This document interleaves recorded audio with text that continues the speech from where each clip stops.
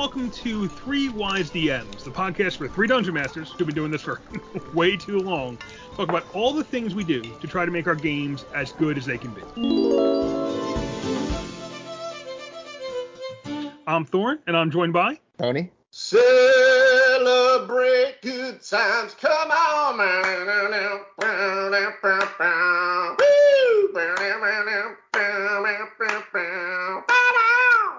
Yeah, things like that. Just like that, yeah. That's a good one for this episode because we're getting away from Broadway to the party vibe because this is our 100 episode spectacular. This is the 100th episode of Three Wise DMs that we've recorded. And today we're going to talk about the things we've learned over recording 100 episodes of this and talking about D&D or any role-playing game. Talking about running games and running D&D and Game Master and Call of Cthulhu and Marvel and all the other stuff we've done. We've been talking about it now for 2 years on this podcast. Oh my God, that's crazy. 100 episodes. In this episode, we're going to get into all the things we've learned, review some of our greatest hits, some of the things that have done well with the readership, and maybe talk about some things you want to go back into our back catalog and check out because maybe you weren't around last year when we were making some of these episodes, and there's some things that'll help you with the problems you have at your table. So, guys, 100 episodes. It's crazy. It's been quite a trip. Syndication. That's where we are. We're ready for reruns now. We're somewhere, yeah. We can call NBC or, I don't know, TNT. Who wants it? Paramount Plus? Just give us a call. Let us know. It's been quite a trip, and it's been cool because we've been talking about, basically running these games almost every week for the last 2 years. And it's been, on top of playing almost every week and pretty close to every week for the past 2 years as well. And the combination of things is really kind of, I think, it's been sort of the most intensive DMing experience I've ever had. Like, this has really been like a 2-year workshop in how do you run good role-playing games. Yeah, no, we certainly put a lot of hours in. We had that under our belt. Yeah, and very intensive, too, because, like, on the one hand, partly because of the pandemic. So we already ramped up our gaming schedule during the shutdown. We were playing sometimes twice a week with some of the games, but we were absolutely playing every single week something once we got like online and made that digital jump, which I think we talked about in like episode 2. I think that was when we made the big jump. But we're running these games, all of us, and we're all actively running. But then we sit around each week and we talk about how we're running them. And that self-reflection on it has paid off like massive dividends. And I know for my style and the way I run games and how I approach them. Yeah, same here. And it's been, I think almost like, so we talked about approaching this as the what have we learned over 100 episodes. And two things I really think I've learned come up right there, right in the beginning. One is when we switched to digital, we had to figure out which players were coming with us. And only about half the players made it. And it's not that we didn't want them. We're a very open group. We'll let anyone play. But a lot of our players, when you tried to get them onto Roll20, didn't want to do it, couldn't figure it out, weren't reliable, didn't show up when they were supposed to. And then the Roll20 stuff didn't really take off until we figured out, okay, these are the players we can count on to be here online every week and play the game. Or the game's running monthly, but a lot of the players play in almost every game. Mm-hmm. So these are the people who count on to come with us and have a good time and still play the game online. And to me, that's one of the biggest learnings I've had over these 100 episodes is that, it really starts, it's a partnership with you and the players. And finding the right players to pull it off, finding the right players to pull this off, what we've done, just like finding the right other DMs and podcasters with you, Dave, Tony, you guys, finding the right partners to pull off what you want to do is absolutely essential. And we couldn't have done this. I couldn't have done this podcast without you guys in it. And we couldn't have done any of these games without these players we pulled together. Chris, Matt, Bonnie, Shannon, all the players we've had show up in our games. We couldn't have done this without them. Yeah. I would go back to something that we talked about way early in the cast, and I actually took it because Matt Colville talked about it, but I thought it was a great way of looking at it. But he talked about curating your group, and I think that's what we've returned to that idea a couple times in future episodes.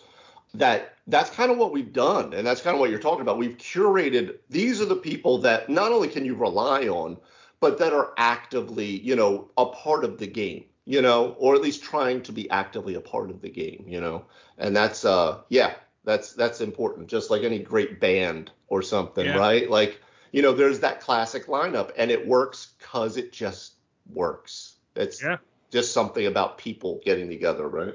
So something I really wouldn't say was definitely learned over the episodes, but the value of was absolutely put on the table was for session 0. And I would not run a campaign going forward without doing this. And I look back on a campaign that tanked after about 8 sessions years ago, and that was one of the primary reasons, that wrong foot that everything got off on, where we were in the wrong environment. Underdark. Yes, exactly. Yeah, that tanked right there. And I was like so excited because I love that environment. Like, that's so cool. And 4E produced such an amazing supplement for it. I'm like, you guys can't wait to see this. And they're like, this sucks. It's dark all the time. Right? Yeah. I hate stone. I hate stone and spiders. I mean, yeah. I got pretty lucky in the Woodstock Wanderers game, and that's got just to name a few more players: Scott, Tom, Thea. There, the players all. It took a minute, I think, to get the players on board with some of the ideas that were being kicked around, and we did spend too long in the woods. But for a weird setting with this giant people-eating monstrosity living inside the planet, the players went with it. At no point in time did I get kickback of, well, hey, we just hate this setting, no anything to do with it. We did get a little bit of kickback when I had you in the woods for like a solid year, and you guys hadn't met anyone to talk to other than a fairy dragon. It's like some weird version of solitary confinement, and we just started to literally go insane, I think. But yeah, it's that's one that I think and I've said a few times, like I'm looking to kind of that campaign is going to wrap fairly soon. And I'm interested in getting into something else because I didn't session 0 that game. And I feel like a session 0 would have helped it. It would have helped me get more on the same page with the players wanted. It helped me kind of deliver something where I could have worked the players in a little more. Whereas this was intended to be a starter campaign. And I literally was like, don't worry about your backgrounds. Bring a background, fine, but don't worry about tying in. We're just going to show up and play. Yeah. And now the game that just would show up and play has turned into a long-running multi-year campaign. And to some extent, you're kind of like, well, it would have been great if we had gotten some of these people together, and if we had put together if I had worked in some more backstory stuff, and all that stuff would have been stuff we would have dealt with in the session 0. Mm. Well, I mean, I don't know if you really would have had an opportunity to address that. Like, if your primary concern is we spent too much time in one setting, I mean, unless you said, hey, guys, how about you understand, like, we're playing in Skyrim and it's cold. Skyrim doesn't go to the beach. That's one of my concerns. If you guys are looking for a trip to the beach, we're not going to be doing it in this campaign. Terribly sorry. There's absolutely a beach in Skyrim. It is frozen, and there is a vampire's castle just offshore. So, just throwing that out. Okay, so there is a beach, but forget enjoying it. Yeah, I'll say, I mean, we've talked about the session 0 stuff so much, and I think it's actually very helpful. I know that for 2 of the games, for the Strahd campaign, well, actually the Slaver's Bay game, which was one of the ones that didn't make that jump, but for the Slavers, for Curse of Strahd, and then also to a degree for the Frostmaiden campaign, I did that whole vote for a campaign kind of thing. Like, here's some choices of stuff that I would like to run, and I got a sense. But there have been several where it was just going to be like a one shot, and then it's all of a sudden, and I think that Thorn, this was similar to what happened with Woodstock. You didn't know where it was going to go or what was going to happen. You're going to get together and play. Maybe it takes, maybe it doesn't. So you don't necessarily put a lot of this crazy, front end prep on it. You just go, okay, this is where we'll start. And then all of a sudden you're like, a year in, 2 years, and you're like, oh boy, okay, I probably could have looked at this a little bit more. But, if you know that you're coming into a campaign, like getting a sense of everyone being on board for specific environs, specific types of narratives, topics, things of that nature, I think is so helpful because I know even in Curse of Strahd, it helped to soften the edges of any of the places where you guys might have been like, all right already with the Perpetual Night, all right already with the Undead, all right already with being stuck in Barovia literally railroaded it into a demi-plane kind of thing, because you kind of knew, you're like, okay, we're doing this adventure. Let's go for this and see where it takes us. I don't know. Did anyone express any problems with that? Because I feel like because we opted into Curse of Strahd and Barovia, I don't feel like we really had any problem with that. No. I mean, I would say, like, I know Tony was probably the one who was the most trepidatious, just because he had done every iteration of Ravenloft that's been put out since I6, right? And he's like, okay, so we're doing this again. Because he was like the last guy to vote in. And he's like, oh, okay, I was at work, so I guess I'm out. Yeah. How about anyone but this? But it turned out all right. But knowing what he was coming into, I think that helped to be like, okay, this is what we're going to do. Let's see what happens with it, But everybody at least was on board, so there was no surprises. Game one, when all of a sudden you're in Barovia and you thought you were going to be doing high fantasy or something. Although we still kind of did it high fantasy, mostly because we kind of killed everything. In a way, yeah. It was really both, actually. There was range. Like, it was not a super high magic world, but yeah, you're right. There was certainly, as I'm like punching and kicking werewolves, in game 4, I'm like, wow, I would really saw off a finger for a magic dagger, but like, don't get me started on that. One tip I'm going to give to Dave is the importance of the game recap. And I have to say, like, in Curse of Strahd, and I feel like I really pay attention in that game. Not to say that I don't pay any attention to it, but like, I feel like I'm pretty on point with that. And then you start throwing out names and things within the last game, and I'm like, okay, I forgot that person's name. Yeah. Oh, we met that Duke. That got lost. And I think that's super helpful in terms of structure in a long-term running campaign. So I would get that point investment. Yeah, I would. Excuse me. I would say that's one of the things that I've learned the most, and why I actually now bullet point out my recaps, because what I realized, not with running the game as much, but with playing in 5 other games now, right, with you guys, that as much as you're paying attention, the DM, and we've said this before, the DM, that world is in your head 24/7. Yeah. You know every nook and fucking cranny in that place, and everybody and every plot hook, and you have the next 15 levels, skeleton mapped out. No one else does. They're coming at it as they come to it. And I've realized as a player, I've seen that disconnect. So I really try to, Thorn, as you say, like, if you want people to remember something, you got to repeat it, like 7 times. Yeah. And that's where I really started to focus in on that idea. Yeah, I'm a big believer, and as much as you want the players to have an impact on the world, I am a big believer that if you want the story to be remembered the way you're intending to tell it, you need to kind of reinforce, no, that was like, here's what happened. And you repeat it, and the recap is your ideal spot to do it. Also, I'm not afraid to stop and correct an incorrect memory, a memory that I intended to go a different way. Just because, he's like, yeah, sometimes players are like, oh yeah, but that's like this and this and this. No, that is not the story I have in mind. That is not the impression you got of those characters. Here's a little more like what you got, just because otherwise you wind up, kind of off and the players have a different set of expectations than you're telling the story under.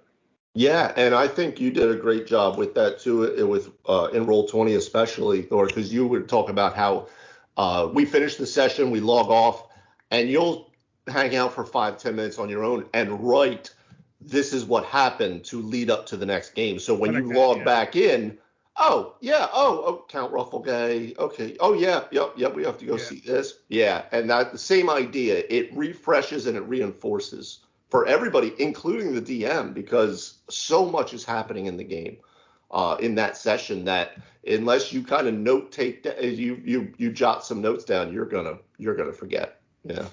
And just to kind of flesh that out a little bit for the listeners, so I find this is really handy in Roll20 because they keep your last chat. So like the chat stays. So if the last thing you put in the chat at the end of the session is 2 to 3 paragraphs of you explaining here's what happened and here's the cliffhanger for next episode and what, and what the players will have to, not with spoiling anything, but what the players know they are facing next episode, like what they need to figure out for next episode, or what they're going to be, kind of choices they're going to make next episode. They log in, they read that, and they're pretty refreshed on what's going on. And the real key is keep it short. 2 to 3 paragraphs is all you really want in there. Just enough for the players to kind of remember what happened and understand and kind of get that refresher on, okay, here's where we are now and here's what I need to think about. Just get it in there, and it's in Roll20. It's when they log back in, it's the first thing they see. And I just think that's a really good way to use that platform. Just a handy little feature in the chat that it sticks around and you can leave that note for the next session.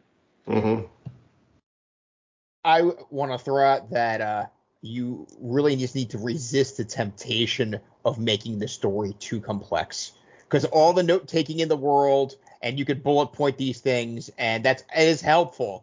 But then people are getting tripped as you see. You're adding more and more bandwidth as that story progresses. And you could write something you feel very proud of. You're like, now this is a real work. I've really got some plot twists. It's a deep, multiple, interesting NPCs, and maybe you do. But as that bandwidth builds up too much, then things start to slow down and things get missed. It's just much better to have maybe a twist and some twists and turns, so to speak, but don't blow it all over the portion where you need like a giant fishing net to reel it back in at the end when you drop that surprise and everyone's like, I don't get it, because that's tragic. You know what I think happens? Because I've been thinking about this, because when Dave in Curse of Strahd, when we went into the ways, the stuff that happened when the first place we went into the ways, we went into basically the other planes. We went to the Feywild, went to the Elven City. That stuck. Yeah. And we came out of the Feywild and we went to kind of where like where the Feywild patron was, where Phineas's Feywild patron is, and then things opened up. There's like here's a bunch of other stuff. I got lost on that. Yeah. And what I think happens is this. It's easy when you're playing D&D, it's easy for the players to remember what's in the foreground. It gets hard for them to remember what's in the background. Fights, contest, we're dancing, here's the quest you guys have. Which was because that same episode introduced the idea that we're going to go overthrow the Feywild court and install this powerful Fey as the new head of the Feywild. That stuff stuck for me. But in the same episode, we had in the same session, it was revealed that the Morning Lord is actually so and so. So man, other stuff got released. There was like 3 or 4 other things that were like kind of we went over in the next session. I think Tony remembered it, but I didn't. Because it wasn't to me foreground, it was kind of for me just detail. And I think when you're telling D&D stories, when you're playing D&D as the DM, you want to be mindful of the players only really grok one thing at a time. They grok the foreground. They don't really get what's going on behind unless you really stop and really make a point of it. Absolutely. And I opened up so many possible things happening in the world as you guys began to traverse the plains and also bringing in additional storylines for other PCs, because I think one of the things that helped you to focus in on the whole Feywild intrigue court, and I think most people did, but I think for you specifically it was very much a spotlight on your character, because we finally got to meet Phineas's mysterious patron that we had only heard about. And he turned out to be this really crazy, like insane. Okay, guys, I didn't quite know that it was all like this. Like he helped me get some powers. I didn't realize that we were involved in a revolution. We're terrorists, yeah. Well, so that was part of it, and it definitely mattered that this is my guy. So it's like I'm paying attention to him and I'm interacting with him. But the other thing was I had a clear puzzle. How do we overthrow the Feywild court? Done. That's a clear adventure, right? Boom. You met the quest giver. He gave you a quest. You don't know how you're going to do it, but this is why it's D&D and not a video game, because you got to go figure out how you're going to do it. And that is what makes tabletop role-playing games great and better than video games. The fact that you can just say, hey, you got to go overthrow the Feywild court. How do you do it? I don't know. Let's see what the players come up with. I cannot wait to hear your plan, though. Yeah, that's exactly it. So that was the other thing, was that, okay, boom, clear. You got a challenge. People don't think you can do it. Let's go figure it out and see if we can find a way to do it. Which Some to me people is very think you enticing. shouldn't do it. Should we do it? That's not something Phineas thinks about. Well, no, but that was what I mean. Not to digress too much into this specific example, but that was what was great was that Phineas, who's usually hey, this actually sounds pretty good, was even starting to go, okay, hold on, wait, what's exactly like Scar and Hawk were like, I don't know what's up with this guy because we're super good guys, right? But even Phineas was starting to go like, I'm not sure, guys, I didn't realize we were walking into all this. It's starting to sound not quite so great because he has his eyes on the Amber Temple and all this kind of stuff. And then you've now found out how the Amber Temple kind of ties in with the Star of Blood and Strahd's maker and the prison and that and all like we've talked about over the sessions now. It was clear he didn't actually intend to release all the evil in the Amber Temple. He just wanted to use it as a threat, a weapon of mass destruction, so to speak. Yes, so, just nuclear deterrent, as it were. Yes. And the way he described the fairy court, the queen was already crying all the time and not happy, so clearly they don't want to be it anymore. Let's let the crazy party guy try it. Yeah. Maybe she's crying because he heard one of his ideas because he wants to let General Zod and the rest of the Kryptonians out of the Phantom Zone. I mean, there was something else going on there. Whenever we tried to meet the Feywild court, they're not happy. They can't be doing that great a job. I think it's time for a fresh administration. Hard sell. So we will return to that in future episodes as that unfolds. But I think that definitely you have people focus on, like, if it's somebody else's spotlight moment, especially if they're by themselves, then people fade out and they're not really fully paying attention. And that's really tough. Well, that was revealed in the game. And I'm like, yeah, and actually this happened in Storm King's Thunder, but it's like, yeah, but my character wasn't there for that. Dun, dun, dun. And I'm like, for that? I think everyone was there for when he was talking to me, wasn't he? No. He's talking about Tony's talking about where we had the mix up in Storm Kings. Oh, right. Where we weren't there, quote unquote. So in the game, we kind of let that player. We kind of, like you were saying, the foreground. So we kind of go into the background a little bit, and we're the audience members. But maybe we're not exactly as focused as if the team is actively doing something. Well, that was the one. The particular situation there was that the character getting the information dump, who was getting their entire backstory told to them, it was all happening internally.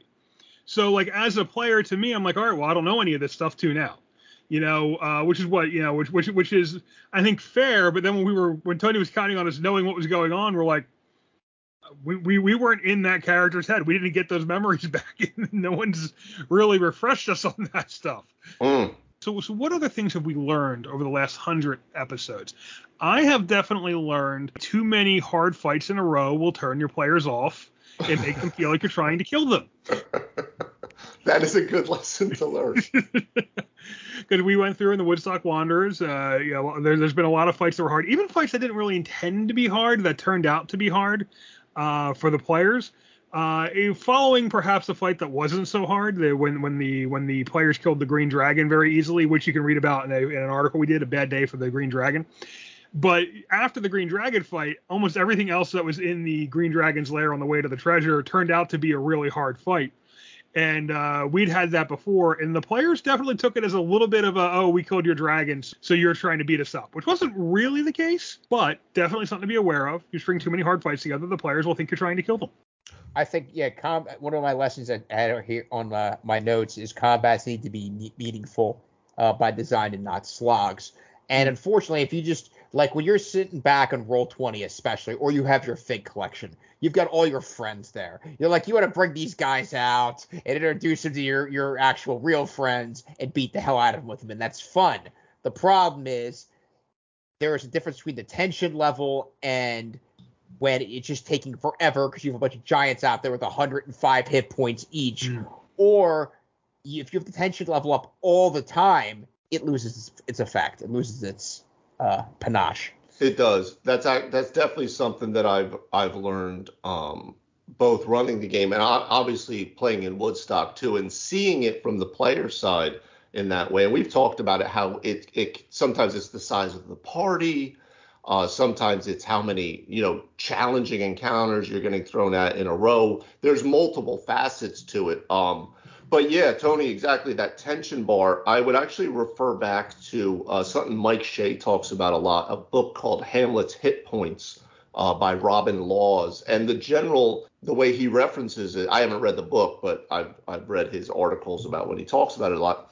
Talks about upbeats and downbeats, and you have to constantly be going back and forth, because if it's too upbeat all the time, if it's too many positive things, it's on super baby easy mode, like Tony will oftentimes say. There's no real challenge, there's no threat, there's no tension. If it's constant downbeats, it probably turns into what that Underdark campaign sounded like a little bit, where it was just constantly overbearing oppressiveness. Dark right? Souls, kind of, maybe. Yeah, like where it's But just Dark Souls is one of the biggest games in the world. I mean, that's kind of, it kind of depends on your players too. Elden Ring is with it, and Elden Ring is no picnic. But very different when it's a solo RPG as opposed to a tabletop group dynamic thing, I think, Oh, absolutely. I got a couple of RPGs on my phone that really, you could just there's an automatic button. Your character runs around and does stuff and is in no danger of dying. I'm like, it's like watching a movie. I'll just set my phone up. Okay, you just go kill those things over there. Great. We got some treasure. Great. I'm just going to enter this expense here. That's great. Oh, you're killing more stuff. You leveled up. Great. But there's no threat. There's no point in me being here, because you can do it all by yourself. I just let you go and you just killed everything. And I think one of the things that goes with what we're talking about here is that, and one of the things I've definitely learned over the past 100 episodes, is that it's very easy for combat in 5e to take a long time. Like, I mean, we've talked about we've talked about slugs, we've talked about moving the football. I think the underlying issue is that you kind of have two kinds of combat in 5e.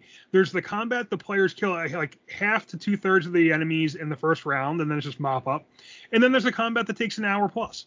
Like, it's hard to get a middle ground where it's challenging but not too time consuming. And it's very, very easy in 5e to create a fight that turns up being an hour or 2 hours.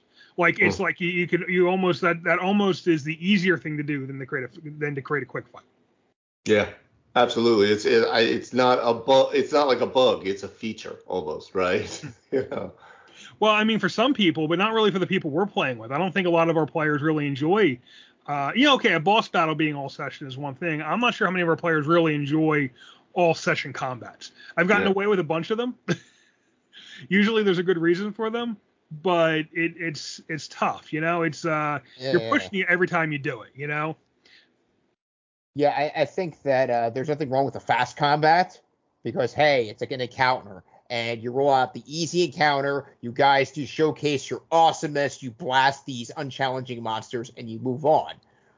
There's other ways this could have been handled, of course, but I'm just saying that, sometimes a fast encounter, they get to, have the fun of a combat without it being so time consuming. One of the most valuable tools a DM has is clock management.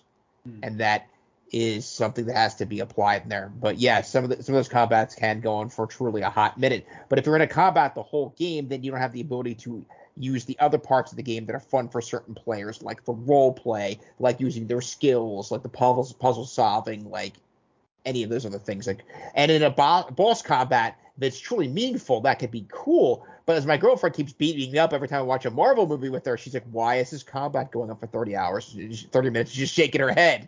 And I'm like, aren't you done? What about the cinematography? Look at the special effects. Look at the fight choreography. It's different perspectives, right?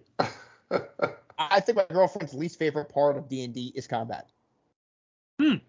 Which is something you do hear about, that there are a lot of groups where their least favorite part of D&D is combat.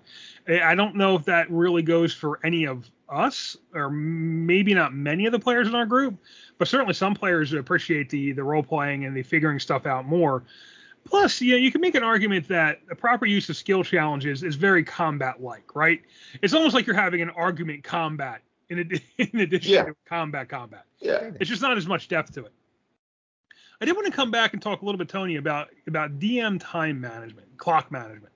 Like, what are some keys to that? Well, if I was looking at a one-shot structure, I have an idea of, I'm going to spend time in the beginning, bring everybody together, lay out the quest. Then I've got perhaps 3 major story points before we come to the big finish at the end. And really, even if I'm running my sessions, I try to have like it all compartmentalized. And with that said, like I said in a past article, if you're stuck in a scene and the players are having like the time of their absolute lives, no, I'm not going to cut this. But there's times we can go in the wrong direction. Some battles can take longer than you're expecting, and in that case, I do things like I just will cut another combat I had planned. I'm like, is this really pertinent to the story? No, it's out. Let's move on to the next section so I get to the really good stuff. And if we're talking also clock management, one of the things I've learned is DM, spend your time on what really matters in your game prep. And maybe this is really crazy. That's really your story and your key plot points. If I could bounce off that, Tony, if I could piggyback on that, because you said it, and you're probably the most prep heavy out of the three of us. Unfortunately, yeah. Me being the second, Thorin being way far behind in the last place there. I'd argue I'm ahead. Yeah, one of the best things I've learned and am continuing to learn, but I'm feeling it come more into play, and I think a lot of it is back to this self-reflection each week as we talk about these things and we share our different perspectives, is how important prep and improv is to my style of game now, where we talked about this a couple episodes ago about, the idea that, don't over prep is, the bad DM advice stuff. But I think you need, and we talked about it in the episode, but the level of prep I need to feel comfortable improving within that space. And I really am starting to hit that, because I realized in the game I just ran this past weekend, I was telling you guys precast, it was the first time my mom played D&D. So I brought her and my brothers, Chris and Matt and Bonnie, through actually the first adventure in Candlekeep Mysteries. So we did The Joy of Extra Dimensional Spaces, which I would definitely recommend for anyone who wants a real, like, fantastical, light-hearted kind of romp, D&D Deadly adventure. books. Mm-hmm. Yeah, literally. Like, and it was so key for my mom because she's like a huge reader and loves libraries and stuff. So, but I realized I did a good amount of prep for it, but I realized I was almost like sitting outside of myself at one point in the game, realizing how much I was actively improving it. And I know I do this, but I was very, very cognizant of the fact in real time of how much improv I was really doing. But I had still done my appropriate level of prep that I always do. And I found for me, that's one of the biggest things. I used to like prep everything and try to, make the whole world, make almost the whole goddamn story, just massive rails we've talked about. And I've backed off of that, but I still do a very good amount of prep, but in the right ways to allow me to then let's see how it happens once the players bounce into this stuff. If you're in a situation where you're running for first-time gamers or gamers that are super new to the game, and especially for me, I feel like I am really throwing in like the A+ material, and I'm hearing, oh, this is taking a little too long. What's going on? Why is it so long? And I'm like, like hammering away at these details because I want to get anything out of place. And that was the first module I ran for Jen, ironically. Yeah. And awesome. There was a lot in there. That wasn't like, hey, like back in the day, like you get these cards for first edition, and it'd be like, here's a fast module, and it's like a temple with 5 rooms. Like there's some bad guys out front, a trap, maybe something's hidden. I mean, we're like super fast. It's like practically an encounter with a little bit of backstory. That series is not like that at all. Like you had to really read that and see what was going on to digest it and then put it out there in a way that was effective. Oh no, yeah, it felt like running Death House but without all of the terrible death and undead and cult sacrifices and stuff. But it was like they're exploring a 3-story mansion, and I'm like, oh wow, and it went awesome. Like we finished the whole thing. It was a little bit longer of a session because I wanted to finish it. But yeah, I realized how much I was actively improving the whole time based off of very solid prep. And I've realized I'm starting to find that balance now that I feel comfortable with. Like so when you say that though, what is it that you're improving versus running off prep? A lot of it, to tell you the truth, was once they started asking questions of any of the NPCs, all of my NPC stuff. So sometimes I really break out my NPCs in terms of who they are, maybe a little bit what they look like, their goals, maybe a secret they have if they're an important one.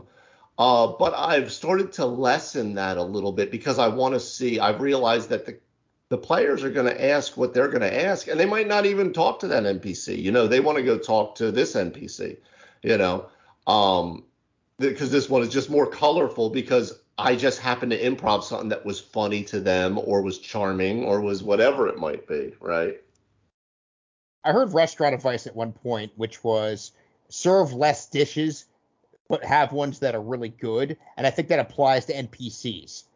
I'd rather have a whole module with 3 solid, memorable NPCs than like 8 you can't keep them straight at all. Yeah. Yeah, I do tend to cut down my NPCs too, so it's only a few to hold in the head. Because that is the challenge when you start trying to hold a lot of different characters in your head.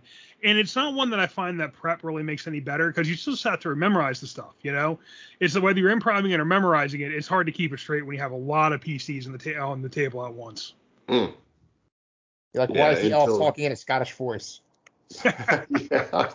Well, how many times do I run into that where I got a certain accent and it just starts to morph into God knows what the hell it is, right? Well, yeah, is it a French dwarf? There's one of the things I've learned. You can do a cool accent and you can hold it for 2 or 3 games, and you bring that character back 4 or 5 games later. All of a sudden they're French. Finding that accent again can be just hell. It's like, Thorin, why is this goblin French all of a sudden? I don't know. The elven vampire was French and now he's Scottish and we don't know why. And the goblin has a Cockney accent. You're like, where's he been? Where's he been these last 2 sessions? He was like plane hopping. This is part of why I improv, because I don't really know what's going to come out of my mouth minute to minute, so it's easier to just roll with what I have than to try to plan it ahead of time. That accent I prepped, it won't be there. Well, with something like Count Rufflegate, you definitely had it more because you already knew he was like a foppish Frenchman, right? So yes, yeah, you could just do the Monty Python elderberries guy, and you were pretty good with it, right? You silly English kniggets. One thing that kind of bounces off that, though, that I mean everyone kind of realizes, but I think it's important to say it because that's what we've been doing for the last 2 years. We talked about in the beginning of the episode. I had a patient once. He was an artist, a painter. I actually have some of his artwork in my house, but he was a great painter, and he would always talk about people that would other artists, and they would be like, oh man, you paint such amazing like bricks. Like, how do I do these bricks? He's like, well, go home and paint 1,000 bricks, And that's one of the things I've learned is that no matter how much you study this stuff or read up on it or listen to a podcast with 3, I don't know, let's say wise dungeon masters, let's just say whatever, right? Semi-wise. No matter how much you're doing that, there is nothing that is going to replace getting down in that seat as much as you can and running games. Yeah. Different games, different players, different scenarios, whatever it is, just running. Because there's nothing that's going to replace that. You have to get in the seat, There's no replacement for it, So everybody who always asks, how do you do these things? Or, you see on the posts, on the socials, and a lot of it is just, well, you just got to do it, man. You just got to get down there and do it, and take some advice, but the advice is only going to help you so much until you run into that situation, and your situation is going to be really unique and different. Yeah, and I'll piggyback off of that because I'm a big believer that running the game is more important than running the perfect game or even the quality of the game you run. Because the more you play, Dungeons and Dragons, it's a shared creative experience, and even if you're telling your story and you're not changing too much around the players, you can shape it around the players. So even if you get together and you have a shit first game, you're stuttering, you don't know what to do, you don't know who to bring out, a couple of things pop out of that game that you turn into a story for the next session. And so long as your players had a good time, which generally they do. I mean, I remember the first episode of like Woodstock Wanderers. I don't think it was my best episode, but everyone loved it. It's like, all right, I guess I'm on the hook. We're playing again. So it's more important to run a game, to get out there and do it, than it is to run the perfect game, which is where my improving attitude comes from as well. As much as, if you can prep, if you need prep, you want to prep, if you're more comfortable prepping, you have more fun because you're prepped, great, prep. But run the game. Don't let lack of prep. Don't let your. I remember the old Nike slogan before "Just Do It" was "No fear." And I had a teacher that said, "Don't let your fears stand in the way of your dreams." That's it. Don't let your fears stand in the way of your D&D dreams. Just get out there and do it. And even if the first session sucks, the second session will be better. You'll figure out what you need to do better. Absolutely. If you want to be a better DM, don't play it's kind of like if I went to a comedy club filled with all my friends. They're like, yeah, you're hilarious. Well, that's great. You need to play with a bunch of different people, get different perspectives, run into some people that, aren't, picking up absolutely everything that you're putting down 100% of the time. That will certainly broaden your experiences and your ability. But if I could switch into something slightly different, something as a DM you want to protect is the continuity of your game. And I'm going to say something a little wild. I would protect the continuity of your game even to the point of a TPK if it comes up. What's that mean? What do you mean? Break that out. Okay, so you're in a situation where, however this unfolded, it's the player's fault. It's not even about fault. This happened. Your players are going down. I think it's better to let them go down and get wiped out than come up with some cockamamie reason why they're not dead. We've all heard these stories. The gold dragon descends from it was actually the frog, and I've heard some nutty DM saves. And what you're doing there is the campaign was either dead and was going to become a great story, or you've just killed it right there, because now you've enabled this entire thought process that I can just go out there, turn it into an episode of Jackass, and the DM's not going to let me die. Mm-hmm. And then what do you have going on there? Yeah, I would agree with that, Tone, because I definitely ran into that where I pulled a thing like that because I saw I was about to completely annihilate the party. It was a Pathfinder campaign, and we were only like 3-4 sessions in, and I was like, I can't kill them all already. Like, that's not going to be. And I had, it was a whole reason.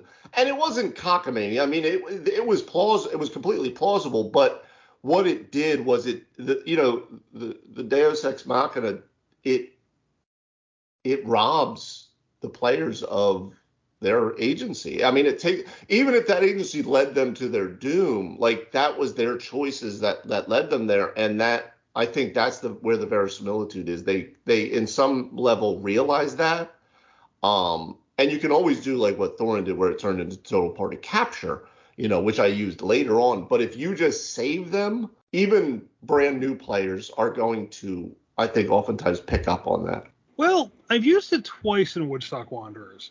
One time was a total party capture with the Red Caps, where it was the Red Caps killed you outright, and I just turned that into they just overwhelmed you and are taking you back to be sacrificed to Gadanathwa, which made a lot of sense contextually. Yeah. So that I wouldn't call that necessarily out of the continuity of the game. Oh no, that was perfectly in continuity. Yeah. Especially now that you know more, that it's more valuable to the Malbion to sacrifice you than it is for the Red Caps to kill you. Yeah.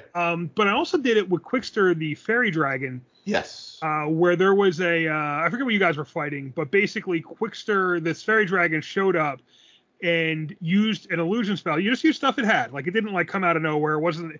But basically, a gold dragon showed up and scared the enemy away. The gold dragon was an illusion being cast by the fairy dragon. Yeah. Do you feel like that broke that verisimilitude a little bit, or did that kind of thread the needle? No, I actually remember that. I remember both of those very much. The Red Cap, the Red Cap incident, as we talked about a lot. I don't think that broke the verisimilitude whatsoever. That was not a time where you saved us. That was a time where, wow, that was a time where you saved yourself in a way, because you realized very quickly, oh, I overclocked this thing heftily. I don't want to, this was not my plan at all, and this is just unfair. So you turned it into much more narrative, which was awesome. Arguably one of the best scenes in the campaign. So that's kind of the thing. It's like on the flip side, these things can go really right sometimes, and that's when they went really right. That was your biggest and best cliffhanger since I've been playing with you. Absolutely. I remember it very much because of that. The Quickster one, no, I don't remember what we were fighting, but I know we were getting our asses handed to us hard. And this gold dragon showed up, and it was more like, what is happening? Not he's saving us. It definitely didn't feel like that. I just know from my experience, the way I had run it, Maybe that was how I was reading it in my own game, but it felt like they kind of realized that I just saved them, you know? Yeah. I would also say that one of the tricks to doing it right is have it lead to something really big. So like I didn't just have so the setup was the party was losing a fight, but I also had something in mind. Actually, I think I already had Quickster. I think Quickster was already there. And the reason Quickster was there was at that point in time, the party didn't have a lot of magic items. I knew I wanted to lead them to another part of the map. I knew I wanted to give them magic items.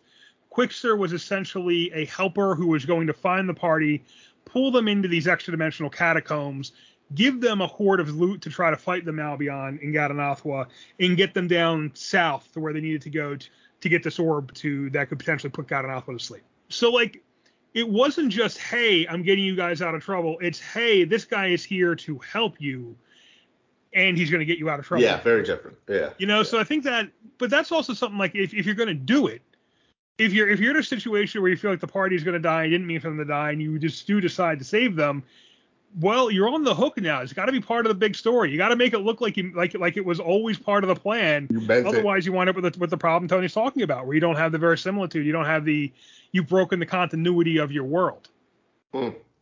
Little off topic from this. I'm also a big fan of listening to everybody talk about what their characters want, even if they're talking as players. And this also then becomes a tool for you. So you're like, okay, so what motivations are we going to feed this character with? Plot, gold, items, backstory, mystery surrounding their backstory. What is it? They will tell you what they want. We kind of talked a little bit about this reward in strictly treasure sense, but this expands over the entire spectrum of motivation for a character. So can you talk a little bit about kind of how that's played out? Well, it's kind of like players, they're always expressing the downtime moments, like their goals. Like they're like, hey, and honestly, if you have a player without a goal, that is an opportunity for you to get in there and be like, okay, so, you could press the NPC out of the game, have another player talk this up, like create a campfire story moment and be like, so, here it is. We're all sitting around the fire. We just beat the crap out of these bad guys. And that's great. So why are we here? Like, what do you want to do? Like, oh, my dad was a baron. He was an asshole. We have to overthrow them. He's destroyed the countryside. Okay, so that's where you're going with this. Great. How about you? That, again, comes back to my one of my catchphrases. It's free material. You'd have to be nuts to ignore that. And sometimes some players don't have that or don't think they have it, but somewhere around there, it's there. It's kind of like you got to sift through the sand and find it. I will say, like, for me, I do pay attention. I try to pay attention to what the players want and what they want to engage with. Oftentimes, it leads me not to the big kind of the big plot hook kind of things, but it leads me to kind of like you pay attention and you hear, that they want to be in a town. They want to go shopping, much to Tony's chagrin. Horrible. They want to go out some time to explore their character individually. They want to advance their part of the story. That kind of thing comes up a lot, I find, in my games, especially Woodstock Wanderers, where you're just trying to pay attention to, okay, so what activities do these guys want? So they don't feel like they're always on my train. So they can, we want to go, you pick up, they want to go explore a town or something, or they want to go shopping, and you give them a chance to do that. And that gets them away from that feeling that they're being railroaded places. Because now you've given the player the chance to decide where they're going next. They went there, they did their thing, back to the story. It's one of those things that undermines that feeling of we're being railroaded. No, you need to allow everyone at the table to explore the world and what they want. And there's going to be sessions where some players are going to get more and some players are going to get less because they just like certain things. Like I know we had a good session, maybe even almost two solid sessions when you guys were in the Feywild, where there wasn't a lot of combat happening. It was a lot of let's find out what's happening in the summer court. Let's find out. And I know that, like, for instance, like Hawk and Scar, Tony and Chris's characters, they wanted to hit some things, and they weren't able to, but it wasn't called for in the story. And in the same fashion, you have to allow, just back to Tony's earlier point about the verisimilitude and not saving them in some cockamamie way. You can't just force feed in. I get the whole thing, orcs attack, and I get the idea of that. But there are certain circumstances where there's not going to be a combat. And if there's a combat, it's going to go poorly for the players no matter what, because they're in the middle of a city, and I don't care how powerful you are, town guards outnumber you by, 12 to 1. Win or lose, you're getting arrested. Yeah, you're gonna, and then that's the game we're playing now, So there are times where you just have to allow the party to go where they need to be, and that might be exploration, that might be social encounters, that might be mysteries, it might be combat. But like Tony said, always listening and adjusting back to that idea of like upbeats and downbeats. Constantly shift between those pillars of D&D, pillars of role playing, as people call them. But realize that session to session, they're not going to be even. They're going to be mismatched. It's kind of the nature of it. So I'd say one of the things I've learned is let your players who really want to role play and are involved in the story, let them eat. Let them kind of do their things. Let them kind of own some scenes for a little bit, but know when it goes a little bit too far. And that's the tricky thing. Now right? I see. You want to give because we have some players who are really good role players and their story is important and they really want to explore the story, and you want them to. You want them to go. You want them to talk and role play. That's all. That's good stuff, and that drives your game forward, and it makes the environment better for everyone. So you want to let it happen. But knowing how to pull the plug on it and when to kind of put get other people involved and how to get other people involved is really important. So we talked about, some of the tactics we talked about there. So this is, you might have a player who kind of keeps talking and like kind of sucks the air out of the room. Well, one of the good things to do with that is to basically keep everyone in turn order, even if the turn order is just the order they're sitting in, and give that person a chance to say something, then give the next person a chance to say something, and cut off things so everyone has a chance to engage in the conversation. Because you want the conversation to start, and you want the role play to start, and you want that environment. But what you don't want is for one player to take over, to suck all the air out of the room, and no one else is really role playing anymore. So let that player eat, but then make sure you get other people involved so everyone is getting involved in the scene and having a bite of that as well.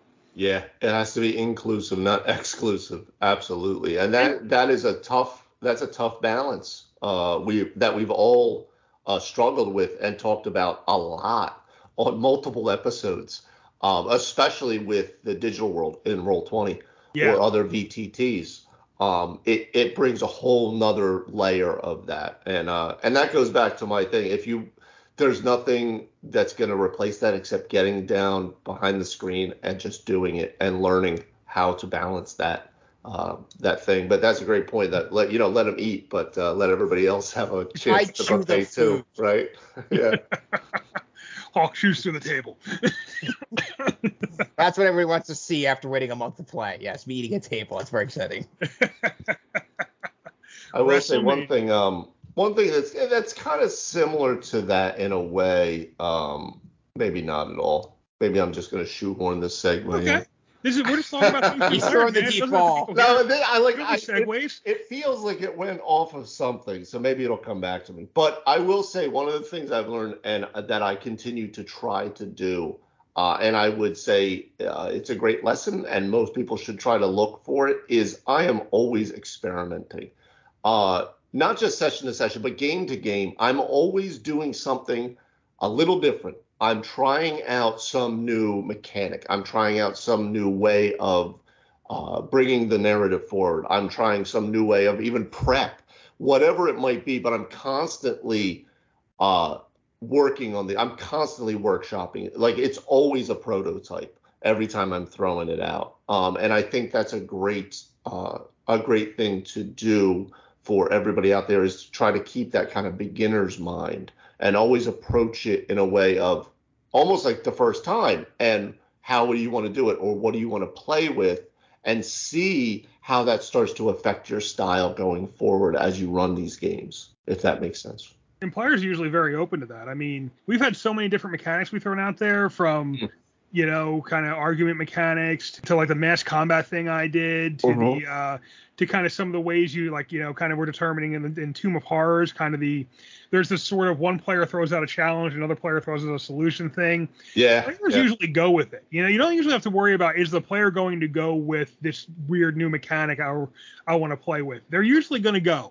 So it's just a matter of coming up with cool stuff and things that shake up how you normally do things, to shake up your thinking and also shake up their experience. So they're experiencing something new every game. We're probably in range of final thoughts now, but I want to have my last shot at this before we get to it, which is if we're doing descriptions, I think the sweet spot is about 3 lines, because if you overemphasize something, you're going to create a red herring where people are going through the secret bottom of the chest that's not there for the next 20 minutes. And that is a recent episode. We talked about that in a recent episode as well, how to avoid red herrings. And it is true. I'll also say from a writing point of view, I am not a Stephen King guy. I am not a 2 pages to describe a box kind of reader or writer or DM. Hit him with a key detail, put in some stuff to flesh it out. 2 to 3 sentences is perfect. That's it. That's all you want. If you can't sum up what you're talking about in 2 to 3 sentences, they're probably not going to remember the rest. Like, that's the problem. It's a very immediate medium, and if you don't tighten up your descriptions, if you can't convey what you want to convey quickly, your players probably aren't listening anymore. Yeah, I would absolutely piggyback on that and say that is one of the things I've learned as well, is I think we sometimes oversell how much our descriptors and our flowery language and our box text, whatever it might be, how much it is truly making an impact on the players in real time. And that's coming from a guy who still loves his published stuff and loves kit bashing modules into my world and all of that. And I love box text and flowery language. But yeah, I think we sometimes oversell how much we need to describe something. Well, you want to use action words, right? You don't want to use adjectives. You don't want to use descriptive words. You want to use action words. The more you're describing something happening, the more people are paying attention. The more you're describing just how something looks or kind of like detail, the less people are paying attention. And I do have one more for me. So one of the big lessons that I've taken away from this year is to really follow your inspirations. We've talked about this in recent episodes as well. But one of the things that makes DMing fun, but also easier, is when you're following something that you're really passionate about, something that's kind of grabbed your interest, and you're fleshing that out. It is 100 times easier for me to figure out mechanics or to spec out a character for something I'm really interested in, like a topic I'm interested in, like if I'm like thinking about Celts, or I'm thinking about dragons, or I'm thinking about vampires, or Gadanathwa, which is this ancient old one. It's easier for me to fill out that stuff if it has my attention and I'm inspired by it now, than it is for me to put together an adventure that I feel like I need to do but doesn't include the things I'm inspired by. And that is something I think that sometimes gets overlooked a little bit, because we focus so much on the servant DM mentality of you got to put on a great game for the players, you got to do what the players want. It's really much easier, much more fun, and much more effective to DM around the things you're inspired by, and to let that inspiration really give your setting and your campaign breadth, and give your players something to explore, because you're inspired by it, you're going to have more material to talk about. So that to me is one of the big learnings in the game, is as much as you want the players to have a great time, they're going to have a great time. If you're having a great time, you're going to have a great time if you're exploring things you're really inspired by. Like Dragonlance. Soon, right? I mean, whenever they get the minute I'm gonna pre-order it. I mean, I just I can't. Dave wait. cannot wait to DM a Night of Crit. Hawk will be 80, and I'm like, no, brother, I'm not going to retire. There's no way. All of a sudden, he'll show up in Kryn. All right, guys. So we've been talking about this for a little while. Our 100th episode extravaganza. Man, it's been one hell of a 100 episodes. How about we get to some final thoughts on what you've learned from 100 episodes of recording 3 Wise DMs? Session 0 was invaluable. I most certainly would not go forward with a new campaign without using that. I wouldn't make a story too complicated because there's too many twists and turns. Too much bandwidth is used by the players. Details can get lost in the wash.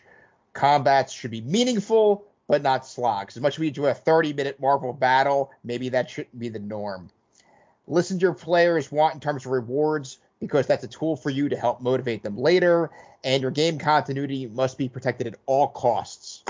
All costs. Even at TPK, guys. Sorry. I still can't believe that it's been 100 goddamn episodes, but be that as it may. It's crazy. So my 4 big ones that I kind of dropped in on during the episode was I have found out how important for me, now these are all for me, of course, but I'm sure for some other people as well, how important prep is and improv. The prep is what allows me to effectively improv in my way, in a way that feels satisfying to me, in a way that I feel comfortable being able to let that play and be able to return to it and remember why I was doing it and what the hell I was doing, and maybe even the accent if I'm lucky, who knows. Back to my artist friend, if you want to learn how to paint great bricks, you got to paint 1,000 bricks. So there is nothing to replace sitting down as often as you possibly can and running games. In any system, we didn't talk about that too much, but multiple systems, multiple different parties, makeups of parties, brand new people to games, all of that. Nothing will replace that. I'm constantly experimenting, and I think you should too. Do something different all the time. Anytime something sounds kind of cool and you want to try it, try it. And each time you run a different campaign or a different game entirely, try a different way of approaching it, narratively even. And my final one, we didn't really talk about it, but it's so it goes right back to the very beginning. And I'm still big on kit bashing. I have talked about my love of published material. Both the official WotC stuff, but also third-party things, stuff you get off DM's Guild, and other areas online. I love it. I love taking it and just put it into my world and playing with it. It's just where I'm at, and I've come to terms with that. So it's not a bad thing to come to terms with. That's fine. Yeah, I'm the guy. You want to run a certain adventure, you want to run Rise of Tiamat, you come call Dave. That's who you call. All right, so for me, my final thoughts. Number one, biggest thing I've learned from the last 100 episodes is this. Run the game you want to run, because the most valuable resource you have is your interest and your inspiration. And you need to really, if you're going to run a great game, you need to marshal those things. Those are going to be the core of it. So run the game you want to run first and foremost. Then optimize. And optimizing is a combination of identify things that you don't like how they worked out and fixing them for future games. And talking about them. We didn't talk about, we mentioned this a bit in the beginning, but this constant, what Three Wise DMs kind of is in some ways a workshop for all of us, right? We come in, we exchange ideas, we talk about what we did, what worked, what didn't work. We talk about how we would solve, how we would handle other listeners' problems. And as we say at the end of every episode, if you want to hear us talk about your problems, please send it in. You can send it to us at threewisedms@gmail.com. On our website, we've got a forum. We're active on Facebook, Twitter, and Instagram. We always constantly take listener questions. Even LinkedIn. Huh? Even no, LinkedIn. Not LinkedIn. Soon. I don't think we need a LinkedIn for DM. But that's just me. Maybe as DMing becomes more professional. But yeah, so start with what you want to do. Start with your interest. Start by really focusing on that and creating a game that you're really going to want to run, that you're inspired to run, because that passion and interest and knowledge you're going to accumulate doing that is what's going to give the players cool things to explore. Then optimize it and talk about it. Get feedback. Chat over your problems. Talk to other DMs. Talk to your players about what they liked and didn't like. And just optimize what you want to run. But it always should come from that place of, this is what I want to be doing. This is the game I want to be running. And from there, you're just constantly trying to, just continuous improvement, constantly trying to make it better. And the number one thing that comes out of that is, you realize, even if your first session isn't great, even if any one session isn't great, you're going to get better every time you play. So don't let anything stop you from running a game. If you want to run a game, go ahead and make it happen. Follow your passion, no fear, and that's really what leads you to being eventually, after many years of foolishness, a wise DM. But don't be afraid of the foolishness. Foolishness is good. Foolishness is a perfect spot to DM from, is what I'm trying to say. Absolutely. All right, guys. It's been a great trip, man. 100 episodes. I can't believe it. When we first started this, I don't think I ever expected to go 100 episodes. It's been a great time hosting this with you guys. I feel like that should unlock an achievement of some form. I know, right? We should get like crowns or something, or something. Actually, Roll20 should have an achievement or something, or a podcast platform. Yeah. Gamify this, Captivate. Come on. All right, that's it for this episode of Three Wise DMs.